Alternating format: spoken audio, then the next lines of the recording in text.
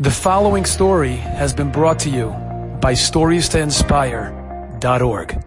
There's an amazing story about a boy in a yeshiva in Eretz Israel. The boy was getting up to all sorts of shenanigans, all sorts of issues. One thing after the next, the guy was doing this wrong, the guy was doing that wrong. Eventually, the yeshiva decided they want to throw him out. They called a meeting in the yeshiva, and the rabbi is there, the principal is there, this one is there, everybody's there. And one of the rabbis, whose job was to be the mashgiach, what does that mean? In the yeshiva setting, sometimes they have someone whose job it is to look after the spiritual level of the boys. They make sure they get up on time, make sure they're not having any problems, talks to them if they're down, raises their spirits. That's the job of a mashgiach, to give the musar, to tell people how to become better, how to improve. One of the rabbis, the mashgiach, he speaks up, he says, everyone's agreeing they want to throw him out. He raises his hand, he says, please, guys, listen, I disagree. I think if we encourage the guy, I think it'll be okay. Let me do my thing with him. Let me try. I'll do my best. That way, we tried. All the other rabbis say, listen, we tried already. What do we need to try again for? The only thing that's going to happen is there's going to be a bad influence on the boys. We got to throw them out. The rabbi starts arguing until eventually they decide, what are they going to do? They're going to go to the rabbi. They went to Rav Eliashiv, alav shalom. They go into the rabbi's study. Each side presents it. They present all their reasons why they have to throw him out. And the rabbi says, okay, and what do you say?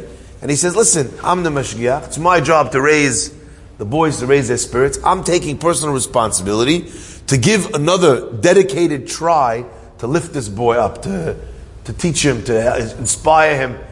And I feel like, you know what? Okay, you want to throw him out? Fine. But now that we're at that stage, let's decide that we're going to give him one more chance. What do we lose by one more chance? Nothing. I'm going to do my best. Leave it with me. The rabbis agree. Okay, we're going to give him one more chance. Rabbi Eliashiv says that's what they should do. They go back to the yeshiva. The mashgiach sits the boy down. He says, listen, I just was sitting in a meeting. They're thinking about throwing you out. You did this wrong. You did that wrong. You did this wrong. You did that wrong. They're giving you one more shot. I fought for you. I told him it's my responsibility. I'm going to do what I can. I'll spend whatever time learning with you. Whatever you need, I'm going to do for you. But dakhilak, you got to turn the corner. You got to improve. You got to do better. The boy sees that this guy, the rabbi, went to bat for him. He sees that he fought with all the other rabbis. They went to the Gadol Hador to even ask what to do. The boy says, I'm going to try my best. From that day on, he's a different kid. He started to come on time. He started to come to the morning prayers. He started to study Torah. He started to improve his midot. He started to stop going to the bad places that he was going to before. The kid started improving by leaps and bounds. And you know what? Even without much intervention from the mashgiach, it was enough. Why? Because the kid saw that out of someone in the whole school, there was at least one person who went to bat for him, who fought for him, who believed in him. Anyway, the kid was on a great trajectory. The mashgiach says to Rabbi Galinsky, he says, you know what? And I didn't see anything of him. The kid, he took flowered. He left the yeshiva. As far as I know, he did very well. I haven't met him since. He says, okay. So why are you telling me this? He says, I just want you to know. He says, a couple of years ago, my son had a difficult time settling into yeshivot. And you know what? He needed some different style of learning, a different approach, maybe a little bit more relaxed. I don't know, whatever it was. So I shopped around trying to find what was the right place, the right school to send my kid to. Anyway, everyone keeps telling me about a certain yeshiva in the north, okay? And I looked into it, and it sounded like it was a great place. And the style, the methodology was good. I learned a little bit about the boys that were going to that yeshiva. It was a new place. I decided to send my son there. And my son flourished like you can't believe. Unbelievable. After a while, I heard he's doing so well. I want to go see for myself.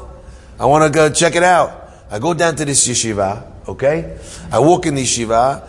I just wanted to say thank you to the rabbi, the Rosh Yeshiva, for taking such good care of my son. He says, I'm waiting around. After the prayers are over, the Rosh Yeshiva approaches me, a young man with a beard, right?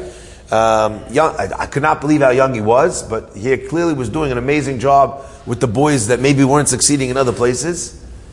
And I went up to him to say thank you. And the man says, thank you? Don't you recognize me? You're thanking me? The Rosh Yeshiva was the boy that I fought for all those years ago in school. And here he is running his own yeshiva for boys that don't understand. And who's the beneficiary of having a yeshiva like that? Who gained the most out of it? Me, for my own son. I found this so beautiful. Enjoyed this story? Come again. Bring a friend. StoriesToInspire.org